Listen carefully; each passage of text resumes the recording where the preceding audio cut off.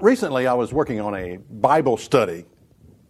No, actually, it was a finished Bible study entitled, What Must I Do? And on the program, I think it was a message I gave. I thought the message was very, very good.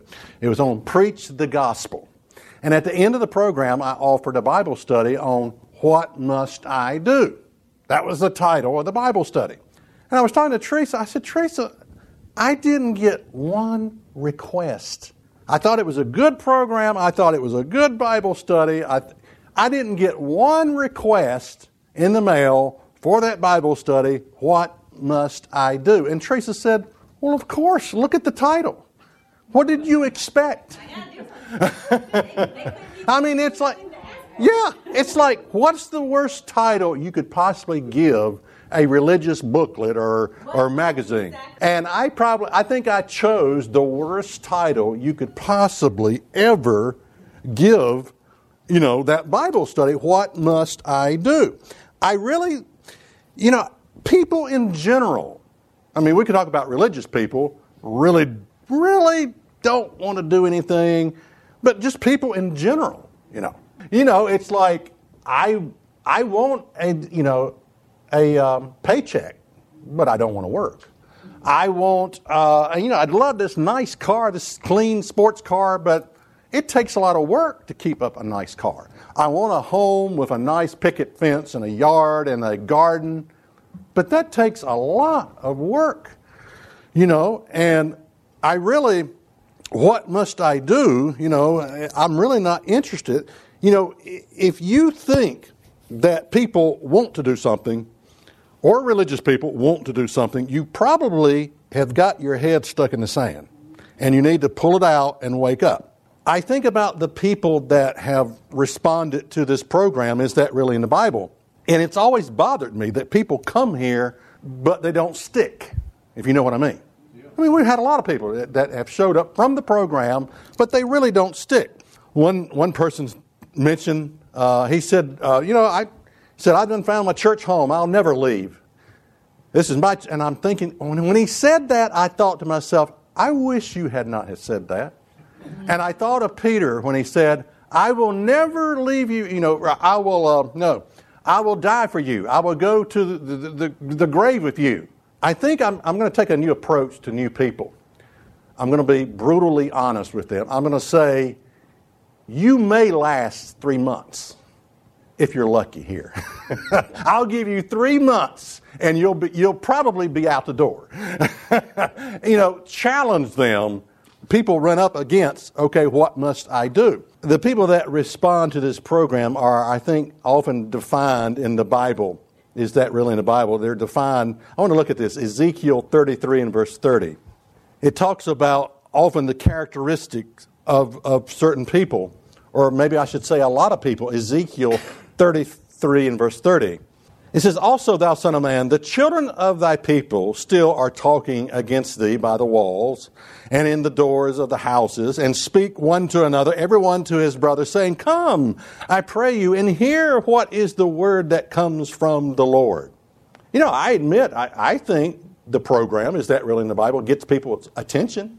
I know it gets people's attention. And they come unto thee as the people cometh, and they sit before thee as my people, and they hear thy words, but they will not do them. You might want to underline that right there. But they will not do them, for with their mouth they show much love, but their heart goes after their covetousness. Notice that. They will not do them. The question is, what must I do? Family members, friends, loved ones, people that you love. You know as well as I do what the real problem is. The real problem is you come up against this key point. What must I do? That's where the end result is at. That's the struggle that you're having. That's the conflict with people that you love, family member, friends, relatives. You come up to that point. Okay, what must I do? Or people come up to that point. And Jesus spoke of the same thing.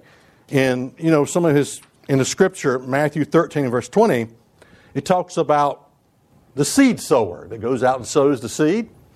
It tells about this group of people, but he that receives the seed into stony places, the same as he that hears the word, and anon with joy receive it. And again, we've had a lot of positive comments from the program. They're excited. I like it. I like what that guy says. I get letters. People enjoy the program. Anon with joy receive it. Yet hath he no root in himself, but endures for a little while. But when tribulation or persecution arises because of the word, by and by he is offended. You know, the problem is not that people don't understand. The problem is people are not willing to do it. It's really not an issue of understanding. The problem is, I don't want to do that. That's your real problem. Now, what's missing in today's modern day gospel? What is missing in today's modern day gospel? You know, Paul warned about another gospel. In 2 Corinthians 11 verse 3, 2 Corinthians 11 and verse 3, it says, "But I fear lest by any means, as the serpent beguiled Eve through his subtleties, so your mind should be corrupted from the simplicity that is in Christ."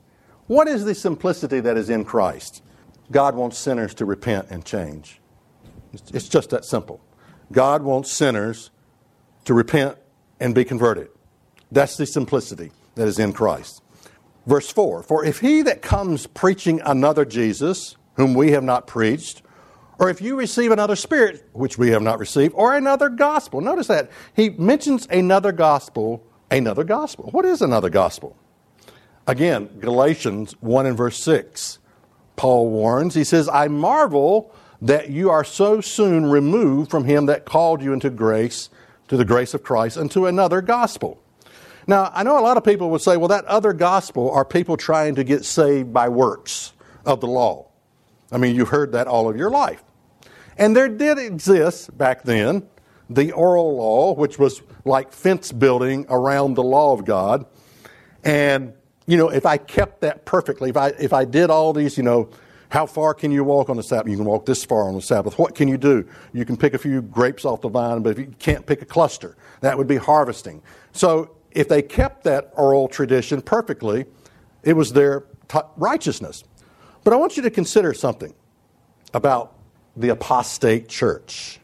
Do you realize the apostate church was born out of the true church of God? In other words, the true church of God is what you had originally. The apostate church, which became the majority, was born out of the true church of God. I mean, that's sort of shocking when you think about it.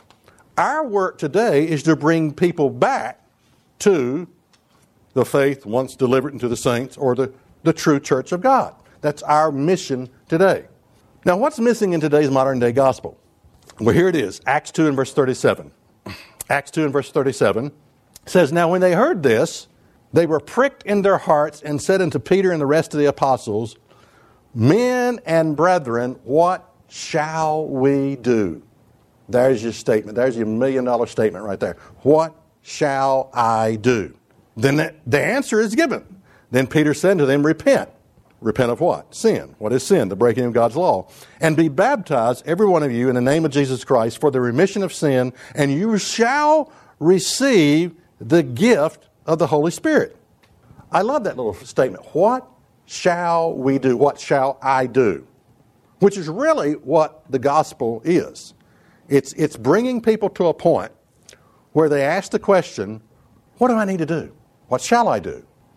Now, in what I call mainstream churchianity, there is nothing you must do. Is there? I mean, just believe, just accept. Grace plus nothing. It's all been, just raise your hand. Invite Jesus into, what is there to do? And again, we wonder why our family members, friends, loved ones don't respond. Well, one of the reasons they often don't respond is because they've heard a message for 40 or 50 years that there is nothing that you have to do. I mean, you don't really have to, I mean, the food laws, you know, you don't really expect me to keep those, do you? I mean, I'm going to eat whatever I want to eat. You don't really expect me to keep special days for God called holy days. Now, I'm okay with keeping special days for me. If I want to go on a vacation, that's cool. But I'm not going to keep a special day for God. It's not convenient. You don't really expect me, the Sabbath, that's a cherished day that I'm going to do whatever pops into my head. I'm gone. I'm going to go with it. You don't really expect me to give that to God, do you? And so they wonder, they look at this and they don't respond because of what they've been taught for 40 or 50 years. Nothing to do. Just raise your hand. Invite Jesus into your heart. And yet, on this day of Pentecost, the $1 million question was, what shall I do? What must I do? For years we tried to help what I called the poor. People would call our church. It was a crazy time. It always bothered me too, because I really felt like we weren't helping. We gave away money, but I thought, David, you're not helping. It's like pouring gasoline on a raging fire already when you just give money away. We'd had all kind of crazy calls. We had a call one time. A lady called and said, I'm traveling cross country. I don't have a vehicle. I don't have any clothes. I don't have any money. And I'm thinking, who sets out to travel across the world, across the United States? I'm going to travel across the world, across the United States. I don't have a vehicle. I don't have any money. I don't have any clothes. This is abject stupidity, put it bluntly. No, you don't do that. That's not a logical, But we had all kinds of crazy. And what bothered me is I was not bringing them to the point. This is what bothered me. I was not preaching the gospel. I was not bringing them to the point where they ask, what must I do about my situation?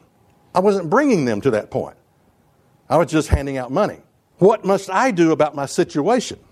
And it was later that I contacted a person that was telling me about how to help the poor. If you really want to help the poor, is that you have to interview them. They have to come to a place like a church, and you've got someone with a computer, and you type in their information because you only want to give it one time. You don't want to keep giving to the same person. You get all their information. You only give a certain amount each time. And I realized this takes manpower. This takes an operation to really help people.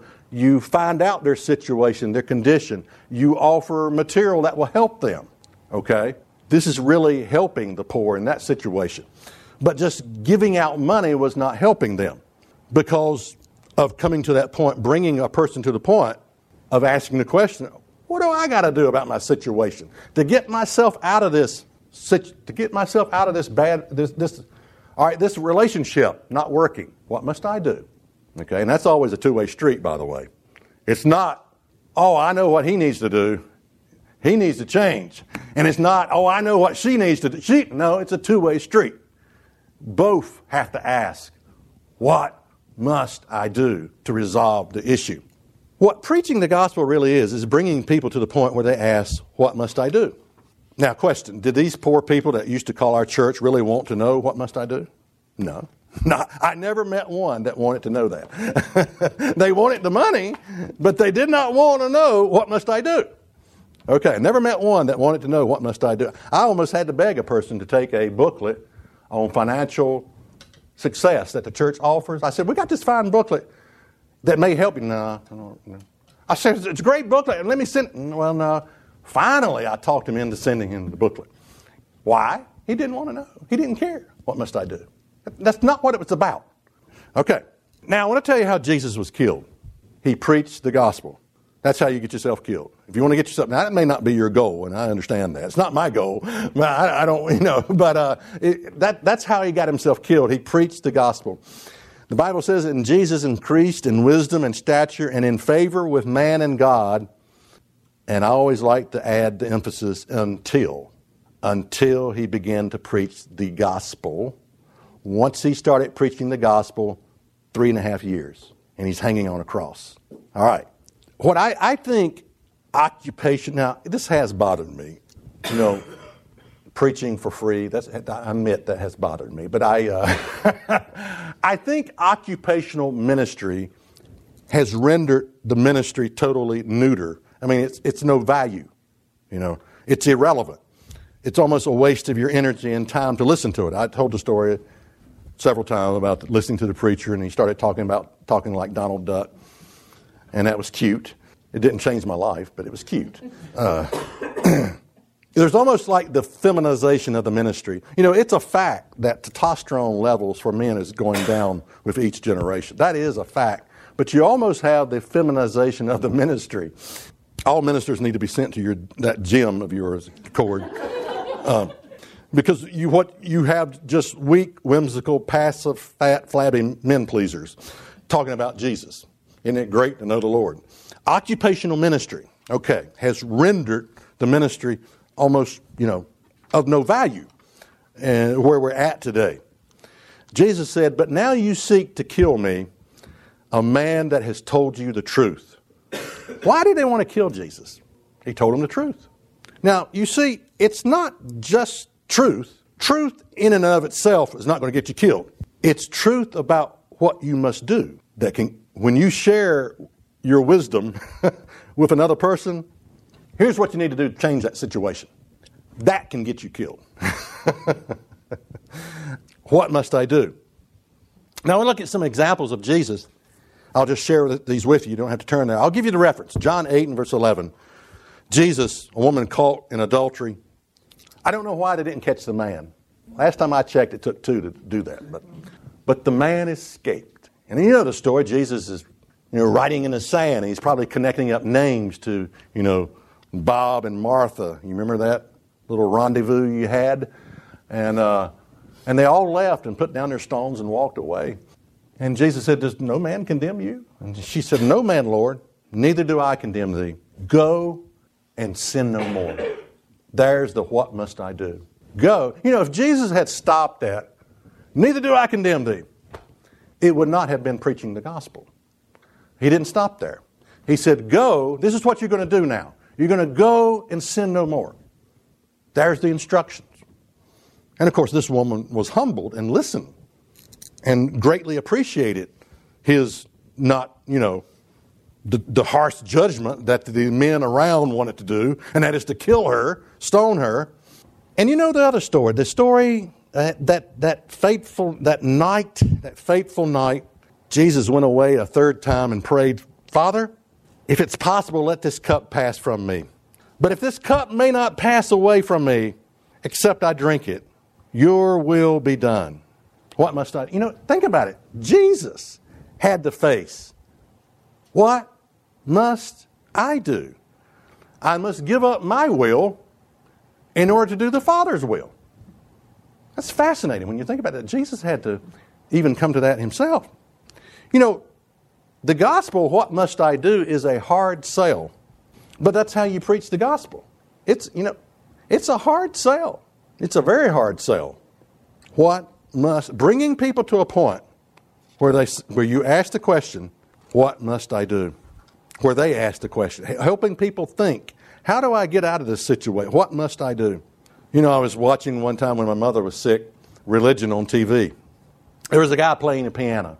He'd play the piano a while, and then he'd say, "Just come to the cross, just come to the cross." And he'd play the piano, "Just come to the cross, just come to the," and he'd play the piano, "Just come to the cross." And this went on and on and on. And people would come down, to the altar or whatever. Maybe you've been in an emotional environment where you did that. The music was good, the sermon was good, the music's playing, come just as you are. The problem is, you think you got saved, but you didn't hear the gospel. That's the problem. You think that was salvation, but you didn't hear the gospel. That's one of the reasons when people ask me about being rebaptized, I always say, yes, absolutely. Because did you understand the Sabbath, the fourth commandment? What must I do? Did you hear anything about that one?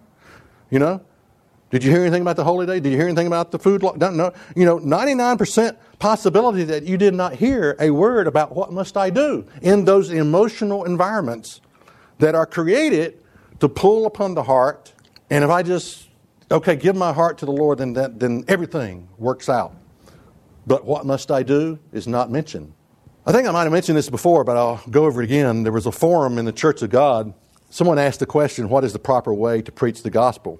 People said, with love and concern for fellow man, in all truth and honesty. Another answer, by your actions. Another person said, let your light so shine before men that they may see your good works.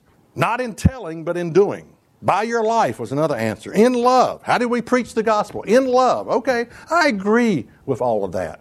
Yeah, that's all good tactics, but none of it is really preaching the gospel. None of those things I just mentioned here is what I would call preaching the gospel. Am I saying these things are bad? No. Look at Luke 7 and verse 28. This was spoken of a man called John the Baptist.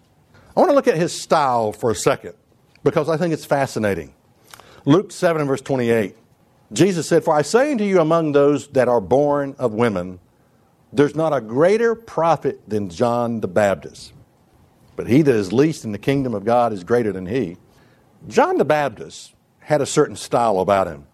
If you want to follow along in Luke 3 and verse 7, you can look at these statements that are made.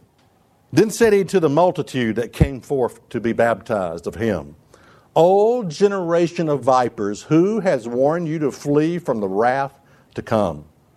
Bring forth, therefore, fruits worthy of repentance. And begin not to say within yourselves, we have Abraham our father, or I go to church, or I got my religion. I got Jesus. All that was settled long ago. I invited Jesus into my heart long ago. I love the Lord." Don't say to yourself, we have Abraham our father, for I say unto you that God is able of these stones to raise up children unto Abraham. And now also, as the axe is laid to the root of the tree, every tree therefore that brings not forth good fruit is hewn down and cast into the fire. You know, John the Baptist was a firebrand. I mean, he was something else. But notice verse 10, Luke 3 and verse 10. "And the people asked him, saying, What shall we do then?" Here's the question. What shall we do then? He answered and said to them, "He that has 2 coats, let him impart to him that has none. And he that has meat, let them do likewise. Then came also the publicans to be baptized, and said to him, Master, what shall we do? And he said to them, Exact no more than that which is appointed unto you. And the soldiers likewise demanded of him, saying, And what shall we do? And he said to them, Do violence to no man, neither accuse any falsely, and be content with your wages." Now, I know, John the Baptist, that is a style of preaching, okay, what must I do? The point is, it is preaching the gospel. When you come to a point where you bring people to the point where you help them to think and ask the question, what must I do about my situation? What must I do? I must repent. I must quit cheating. I must quit doing this. Yeah, that's part of preaching the gospel. What is missing in today's modern day gospel? A lot. Again, you hear often, nothing you must do, just believe, grace plus nothing, an emotional experience where I just feel like I love Jesus. Again, to conclude, think about the apostate church was born out of the true church of God, and the apostate church became the majority. Our work today is to bring people back to the faith once delivered into the saints. Preaching the gospel is bringing people to a point where they ask themselves, what must I do? And it's not easy. You're helping people to think for themselves. Jesus became the author of eternal salvation unto all them that obey him. Now, if you realize people are not interested in doing anything, then there's no use in whipping a dead horse. It really isn't. If you realize, okay, this person or these people, they're not interested. There's no use. There's only so much you can do if you realize they're not interested in doing anything.